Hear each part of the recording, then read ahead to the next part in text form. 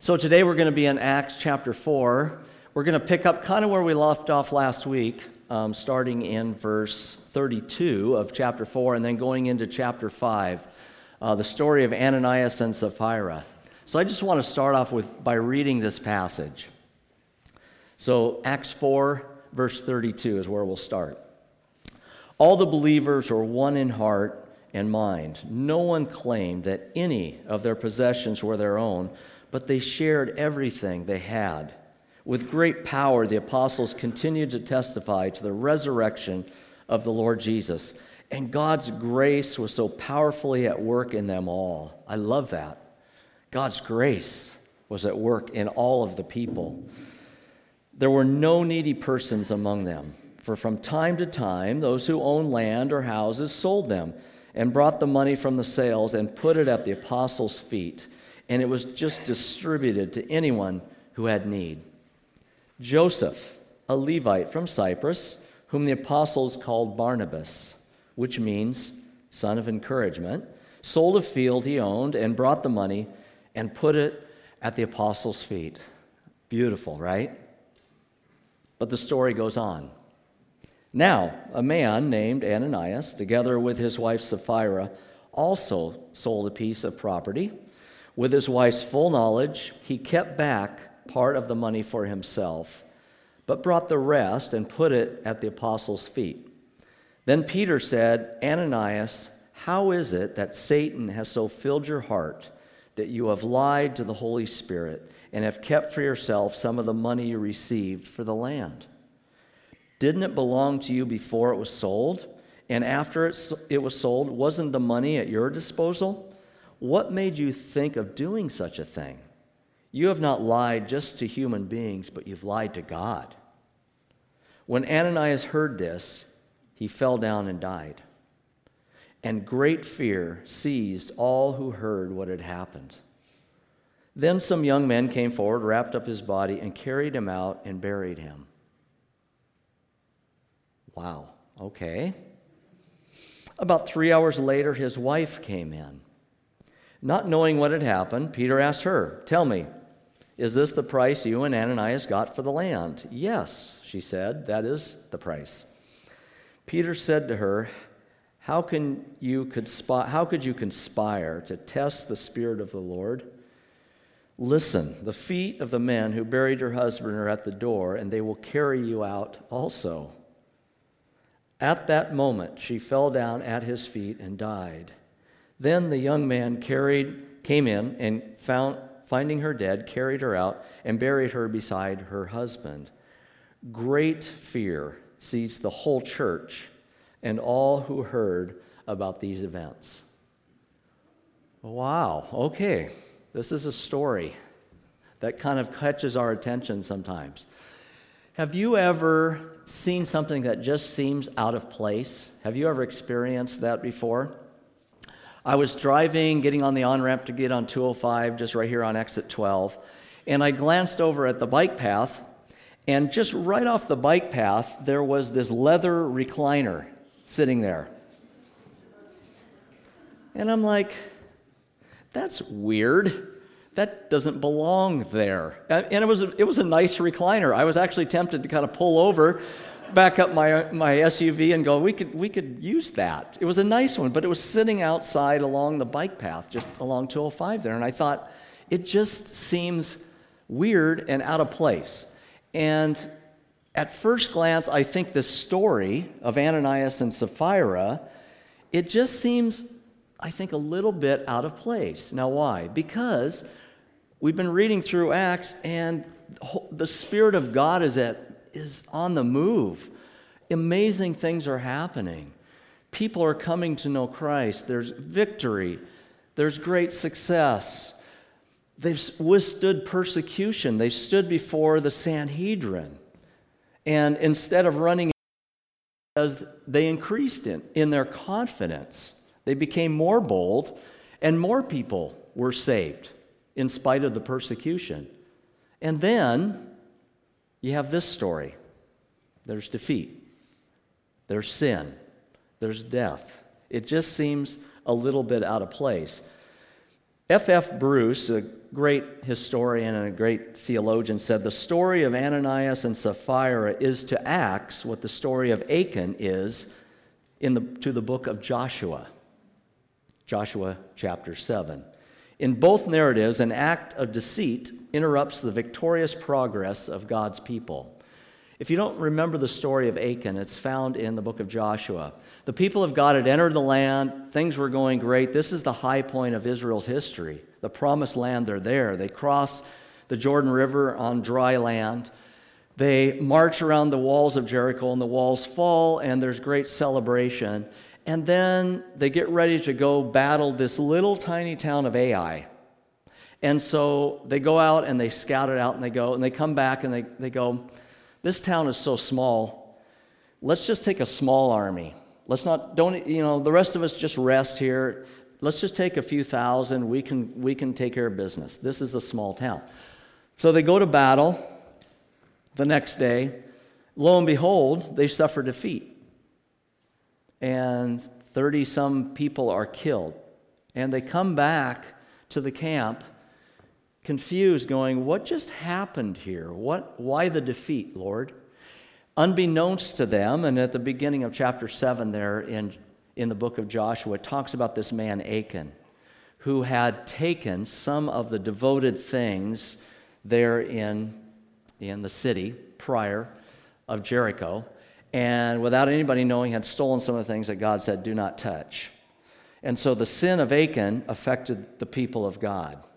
And there was defeat, and there was death as the result. So these stories are very similar. There's something going on here. There's defeat, and there's death here. If Satan can't destroy the church from without, and he can't, by the way, he will attempt to destroy the church from within, meaning through us, Christians, sin in the camp, that sort of a thing. That's kind of what we see here. The persecution from the Sanhedrin isn't working, so Satan's tactics are going to change a little bit. He's going to attempt to get people inside the church to sin. So let's take a closer look at this story. I've kind of broken it down into two parts in your note taker. There's the part in chapter 4, the sharing of the saints. Everything is going great. I want to look at that briefly. But then there's the sins of the saints in chapter 5. With Ananias and Sapphira. So let's look at the sharing of the saints there at the end of chapter 4. It says they were one in heart and mind. They had the same passions. They were on the same page. They were united. Isn't that a beautiful picture? That's what we're called to be as believers when we meet. One heart and one mind. Unity. Love that. It's a beautiful thing. They were sharing everything, it says. They shared gracefully. They didn't claim possessions as their own. They possessed things, but things didn't possess them. Do you see the difference? They had property, but they were willing to give it up for the greater need of others. They understand stewardship versus ownership. They understood that in reality, God was the real owner. They were just managers. They were just to manage what God had given them, and so they were more than willing to give. They were graceful in their sharing. They were voluntarily sharing. It says from time to time, they would sell something and give it at the apostles' feet. It wasn't all the time. It was occasionally. When the Spirit led them to do that, when they felt like, I want to be generous, when they saw a need, they would just do it. It was voluntary. It wasn't mandated. It wasn't commanded. It was voluntary, and it was sacrificial. They were giving from a subsistence level. You have to understand, when it talks about selling property and homes, this isn't a second home they were selling. This is their home they were selling. They were giving out of their savings, not out of their income or their excess. They weren't giving away a beach house because it was an extra, okay? They were sharing very sacrificially. And then it gives us a positive example of a person, an individual, Joseph, also known as Barnabas. And this is the first time in Acts that he's mentioned. He's going to become a very important figure.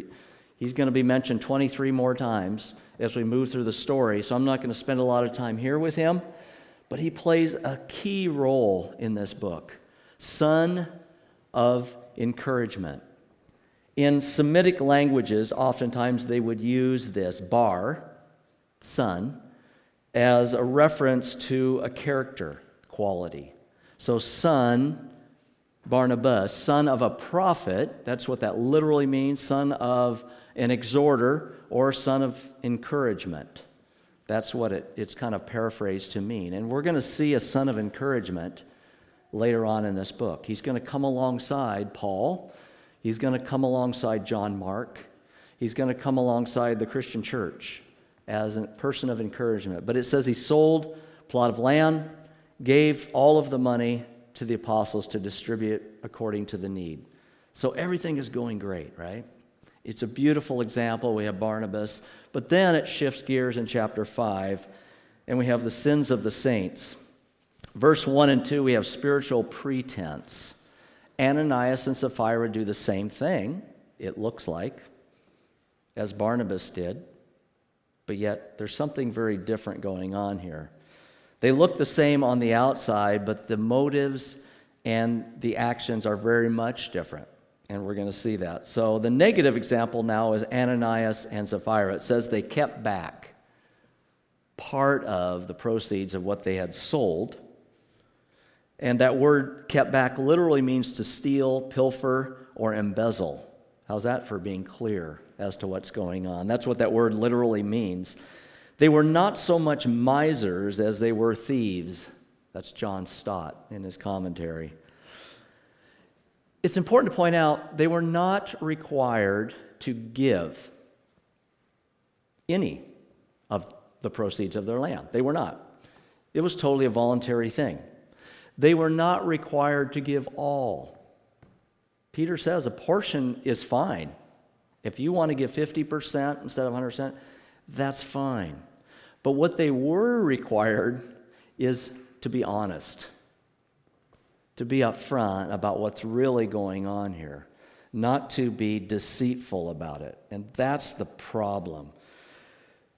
You know, with our children, we talked about this when they were young. I remember talking to them about, there was punishment for doing something wrong, and that's one thing. But when they do something wrong, then they lie about it, right? As a parent, there's kind of that idea, and we would talk to them about that. Look, we all do things that are wrong. That's not necessarily the issue, although we'll deal with that. The bigger issue is when you do something wrong, then you cover it up and you lie. Then we're into bigger problems. And so there was kind of that a little bit of extra punishment in a sense that added on a little bit, and a little bit more talking about it. And what we wanted them to understand was, look, be honest, be truthful. You don't have to be perfect in this house, okay? But we do want you to be honest. And I would say the same thing is going on here. The real issue is not greed. It's deceitfulness. It's deception that's going on. The real sin is not a lack of generosity, but putting on the perception of generosity, trying to look the part. They wanted credit for being generous without the cost. I think they saw what happened when Barnabas brought the money and all the praise that he got from people and the way that people kind of looked up to him. And they said, we like that. Let's do the same. But let's hold back some of the money. But boy, they loved the people's praise. They weren't giving for God's honor but their own, not for others' needs, but for themselves. Barnabas was moved by God's grace and a compassion for others. Ananias and Sapphira were moved by something in addition to God's grace. That's why it's wrong. They were attempting to look better on the outside at the end of the day. We talked about this briefly in Sunday school this morning, the mask. I was going to bring a mask this morning. I couldn't find it, and that's okay. When we had this harvest carnival the other night, and Patty and I dressed up as Mr. and Mrs. Incredible. How's that? From The Incredibles, the Disney. And so part of that is a mask, and then we had T-shirts with the eye. And so by putting on the mask, do I become Mr. Incredible? No, not really. I'm Ken Drake with a mask on, pretending to be Mr. Incredible, which obviously I'm not. And that's what hypocrisy is really all about. That's what putting on a mask really is. It's pretending to be something we're really not. Now, there's different reasons why we put on masks. I really think there's a couple different reasons, maybe. One of them is fear. I really believe sometimes, in an attempt to cover up what's really going on in our lives, we come with a mask. We put a mask on Sunday mornings, the smile, I'm doing good, I have it all together. We really, to be honest, there's a little fear there. I don't want people to see the real situation here. That's very human. That's very human. Doesn't make it right, but it's very human to do that. And there's times I'll be honest with you. I mean, I come just like the rest of you. I'm a person, I come on Sundays, and maybe everything isn't going great. I've had a rough day, I'm tired. I'm in a state of depression. Who knows, right? But the mask goes on.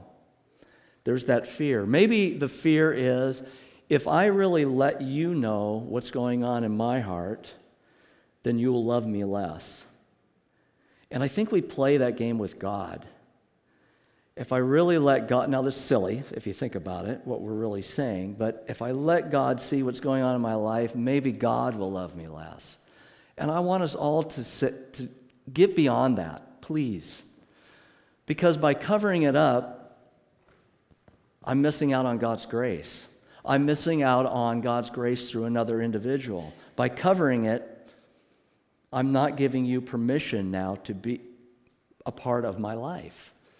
But taking off the mask and being real with people, I'm giving you permission to come alongside me. I'm opening up myself to God's grace. But there's a real fear element that keeps us and makes us put on masks. But I think the other one is just simply pride. We put on the mask because we want to look a certain way. We want people to think a certain thing about us. It's image management. That's all it is. And it's wrong. It's very prideful. It's self-righteousness as opposed to the righteousness that comes through on the basis of Christ's death for us. It's pride as opposed to grace. It's minimizing God's grace. It's all those things. John Calvin, in his commentary, says he calls these the evils that are packed under what they did. And he lists out 6 different sins in these 2 verses. Here they are. They show a contempt of God by lying. They show sacrilegious defrauding. They have perverse vanity and ambition. They have a lack of faith. It's corruption of the church. Wow. And there's hypocrisy. Wow. There's a lot going on here. So when they come and they say, this is all of it, but it's really not, there's a lot going on there. There's a mask that they're trying to cover up. There's the pretense. But Peter, in verses 3 and 4, comes into their life with spiritual perception. He says to Ananias, how is it that Satan has filled your heart and you've lied to the Holy Spirit? Wow. The Holy Spirit had given Peter some inside information. Peter knew exactly what was going on here because God had given him that spiritual perception. The Spirit reveals truth. Satan is a deceiver. That's the way it works. That's the way it always works. Satan has filled your heart, Ananias. That is a strong statement. It's really the opposite of being filled with the Spirit, which we've been seeing all the way through in the book of Acts, isn't it? They were filled with the Spirit, and they obeyed God. They were filled with the Spirit, and they were generous. But now your heart is being filled by Satan. What? It's important to point out, and Peter would have understood this, because Jesus had said to him, the night before he betrayed Jesus, he said, I'm going to pray for you, Peter, because Satan wants to sift your heart like wheat. Wow. Satan wants to impact you very powerfully, Peter, by denying me. What's going on? Well, what we have here is this idea that Satan can influence us as believers. He can't possess us. He doesn't own us. We're owned by the Holy Spirit. But we can be influenced, and we can allow ourselves to to be put in that situation, to be influenced by him, but we are still responsible for our actions. It's not an excuse. Satan made me do it. That doesn't work, okay? Now there's a verse, Ephesians 4:25-27. Here's what it says. Therefore, each of you must put off falsehood and speak truthfully to your neighbor, for we're all members of one body. Ananias and Sapphira had lied. They were speaking deceitfully, untruthfully. They were all members of one body here. In your anger, don't sin. Do not let the sun go down while you're angry, okay? Anger's an emotion. Deal with it in a godly way. And then verse 27, look what it says. Do not give the devil a foothold in your life. Don't give the devil a foothold. Don't allow him an opportunity to influence you in a negative way by doing the things that were just mentioned. Deceitfulness, anger that's out of control. But you're giving the devil opportunity. There's a foothold there. Beware. And that's what it's saying to us. He says, you're not lying to man, but you're lying to God. Now, just kind of on a lighter note, I came across this list of our most common lies, and I wanted to put those up there. These are ones that we use, and that is I just copied and pasted it, and that is purple. But these are kind of humorous to think about. These are the most common lies. I won't laugh, I promise. How's that? Your table will be ready in a few minutes. Heard that one before? I'm just kidding. Really? I never got your text. Okay. I have read and agreed to the terms and conditions, etc. Yeah, you have. You will need to know this later in life as a teacher. Oh, really? I'm fine. No, I'm okay. I'm just tired. Okay, just one more episode. I'm on my way. Sorry, my parents said no. Ooh, those are good, aren't they? The most common lies. We're good at this, aren't we? It's a little bit in our DNA as a fallen human to do this. And I catch myself sometimes kind of just fudging a little bit on the truth. But Peter says, Ananias, you're lying to God here, not just to man. Lying dishonors God. Lying affects a community. What's really going on is you're lying and dishonoring God, but you're also lying against koinonia. You're lying against the fellowship of the brothers and sisters in the community.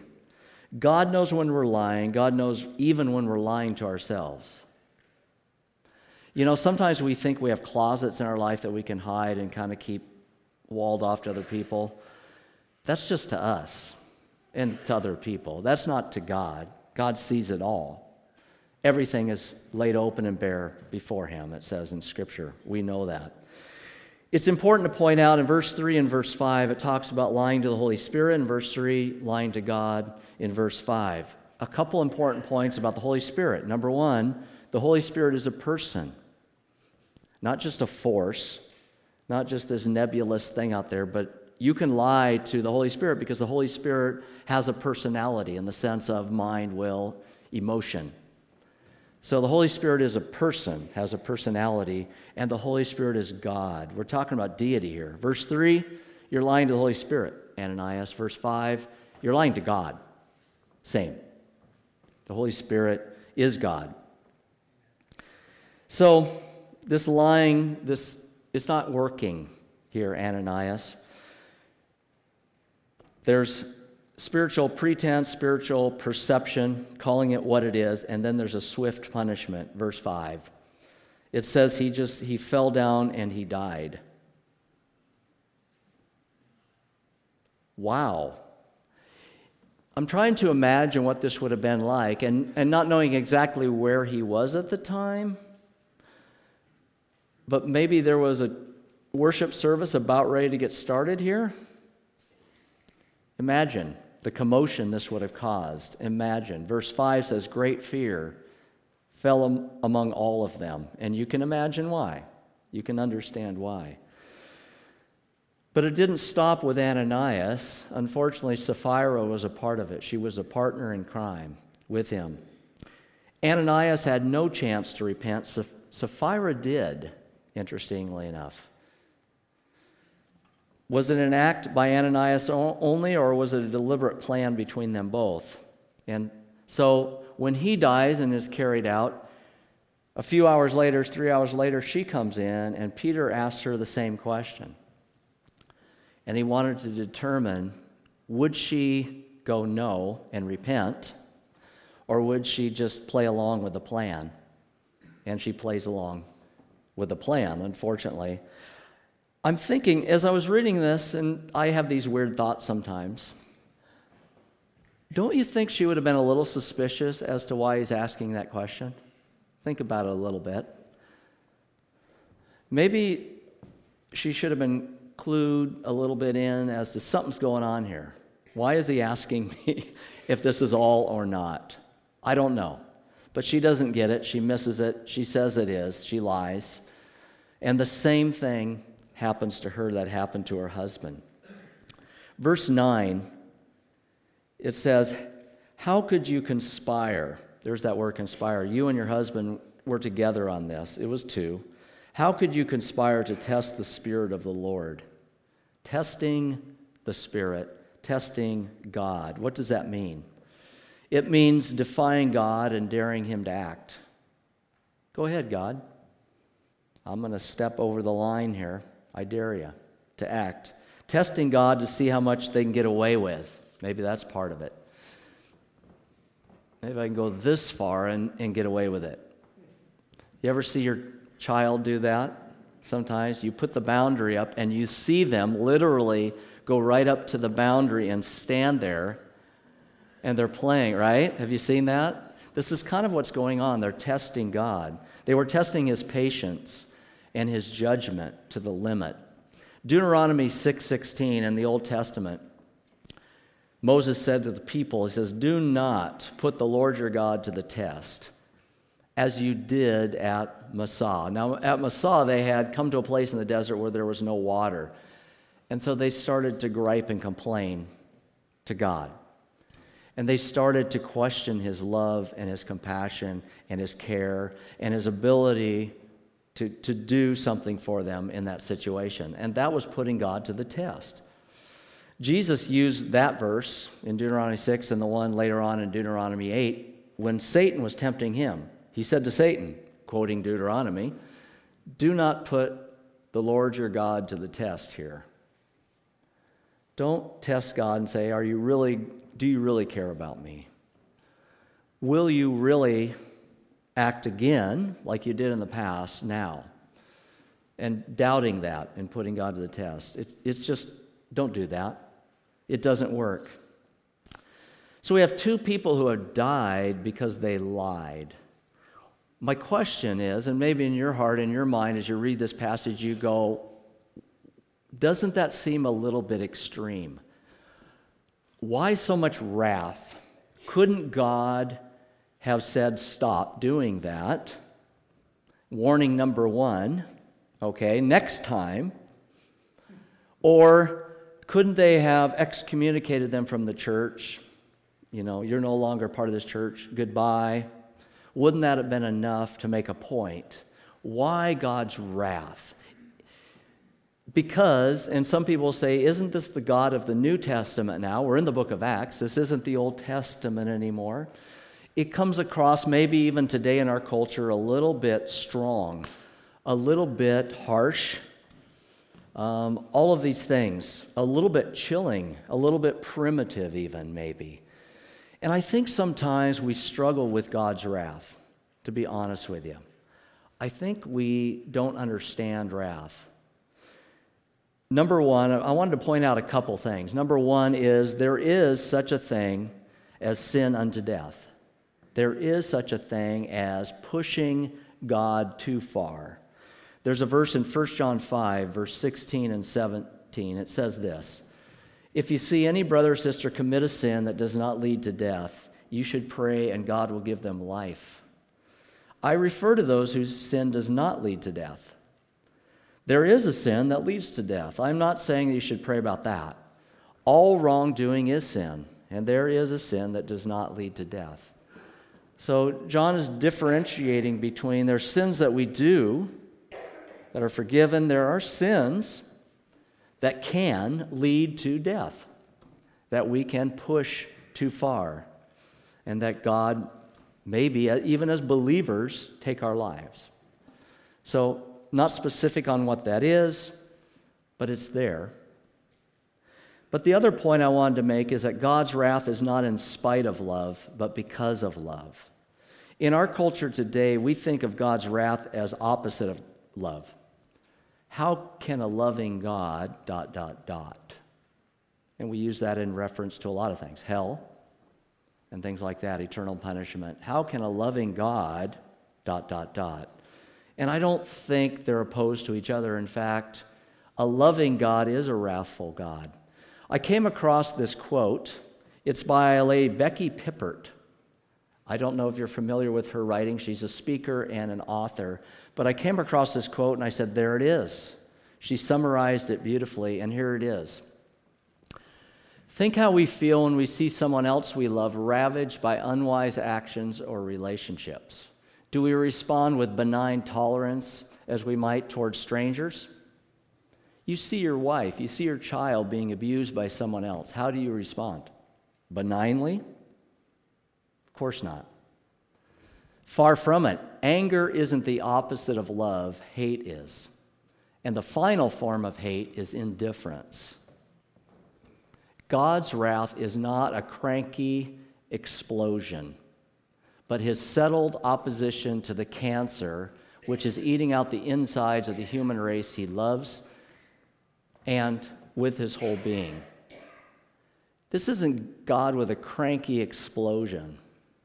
This is I love that, the settled opposition to the cancer that's eating us alive, the sin. God hates sin. He has a settled disposition. He always will, because it goes against his very nature, because it's eating up people he loves greatly. He doesn't just sit back and go, oh, well, no big deal. He reaches out and he deals with it. It's just who he is. And I love that quote. Think of it in that sense. If I saw someone abusing my wife or my kids, I would step in. I wouldn't just step back and go, well, that's life, blah, blah, blah, blah. No. I would be moved. And that person would experience my wrath at that time. Because I love my kids, I love my wife, and I'm going to protect them. And that's the God that we have. God was doing radical surgery on the cancer of sin in the body of Christ at this moment. Wow. It's pretty powerful stuff. Now, we do live in an age of grace. We do live in an age where the wrath of God came down on his Son for us all, and I am so thankful for that. And I am very aware of that. But I also know that God hates sin greatly. And sometimes I think in the age of grace, we're a little bit negligent on that side. And we just kind of let sin go. And this is a reminder for all of us, I think, to take it seriously because God does. There's spiritual pretense, spiritual perception by Peter. There's swift punishment, but there's solemn purging. Verse 11. Great fear seized the whole church and all who heard about these events. Growth is often preceded by a work of God in dealing with personal sin. I look back on my life, and I really believe that in the times where I've grown maybe the most, it has been times where I have been confronted with an issue of sin in my life. And God has done some purging of my sin that has then freed me up to grow and to really realign me back into that relationship with God. And that is what's going on here. This is a great fear, this fear of God. It's not being afraid of God or seeing him as unapproachable tyrant, but it's a healthy fear. It's an awe and a reverence type of a fear. In Hebrews 12, verse 28 and 29, it says, "Therefore, since we are receiving a kingdom that cannot be shaken, let us be thankful and so worship God acceptably." How? With reverence and awe. For our God is a consuming fire. Fear is an integral part of worship. I need to see God for who he really is. And I need to see me for who I really am in relationship to him. And when that happens, that's when worship happens. Our God is a consuming fire. Wow. I need to take him seriously here. That's important. So fear and worship go together beautifully. This kind of fear helps us cling even more tightly to the amazing grace shown us in Jesus Christ. We sang it earlier in the hymn by John Newton. He says, "'Tis grace that taught my heart to fear." Grace taught me to fear? Yes, it did. Because I came face to face with God with an awe and reverence for him. But then it says, "And grace my fears relieved." Whoa. Because of the death of his son on the cross, because of Christ, my fears can be relieved. That's powerful. It taught my heart to fear God, but yet his grace has also relieved my fears in a very powerful way. This kind of fear can alert us to the danger of sin and cause us to avoid it. You know, there's that passage in Scripture that talks about sin crouching at the door. I think sometimes we live life kind of la-di-da-da, when in reality, sin, we need to be aware of that. It's a reality. Satan is like a roaring lion, 1 Peter 5, verse 8, right? Seeking whom he may devour. We have a real enemy. Sin is crouching at our door. We need to take it seriously. It's okay to have a little fear there. Philippians 2:12 says, "Work out your salvation with fear, trembling." That's an important part of living this life.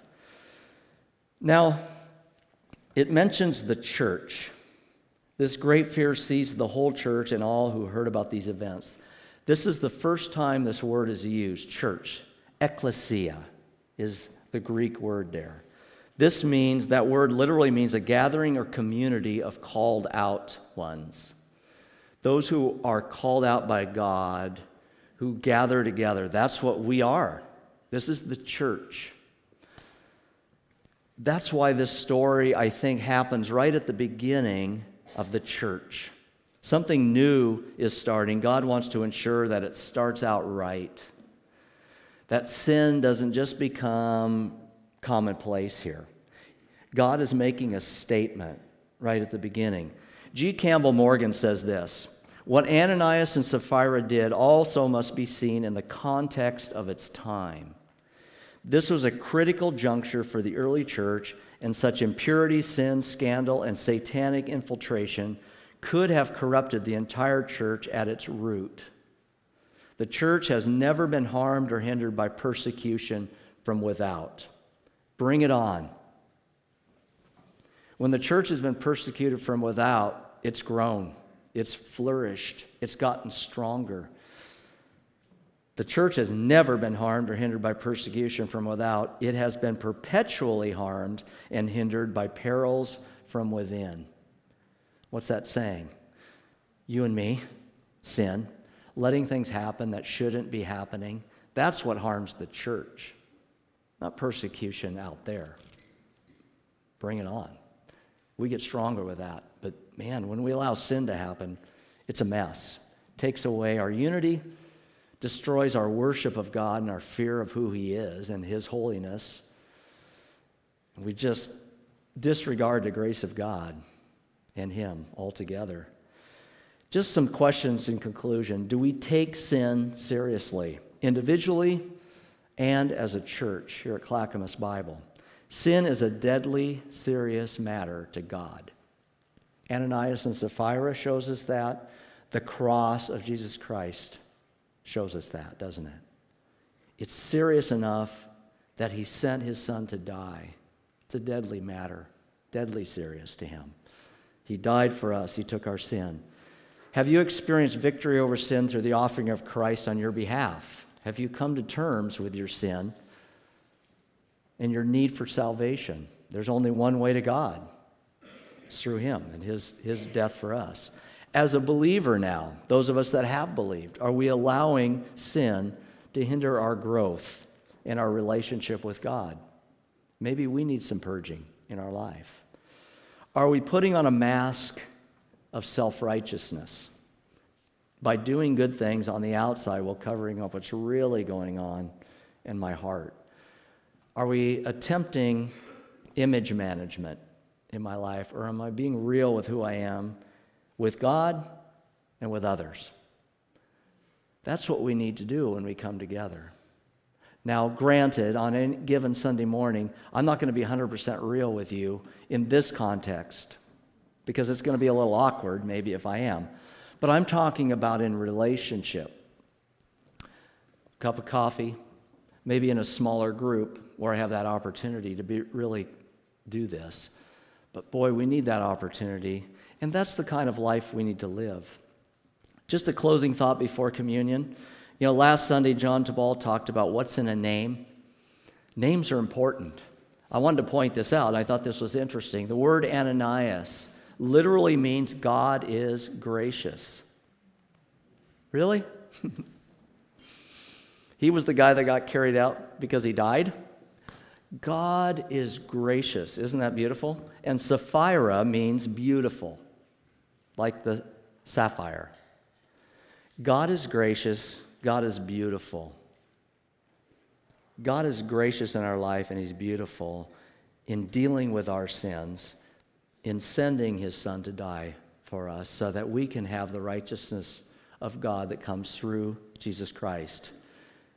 And that's why we're coming to the table today, to remember that and to celebrate God's grace and God's beauty today.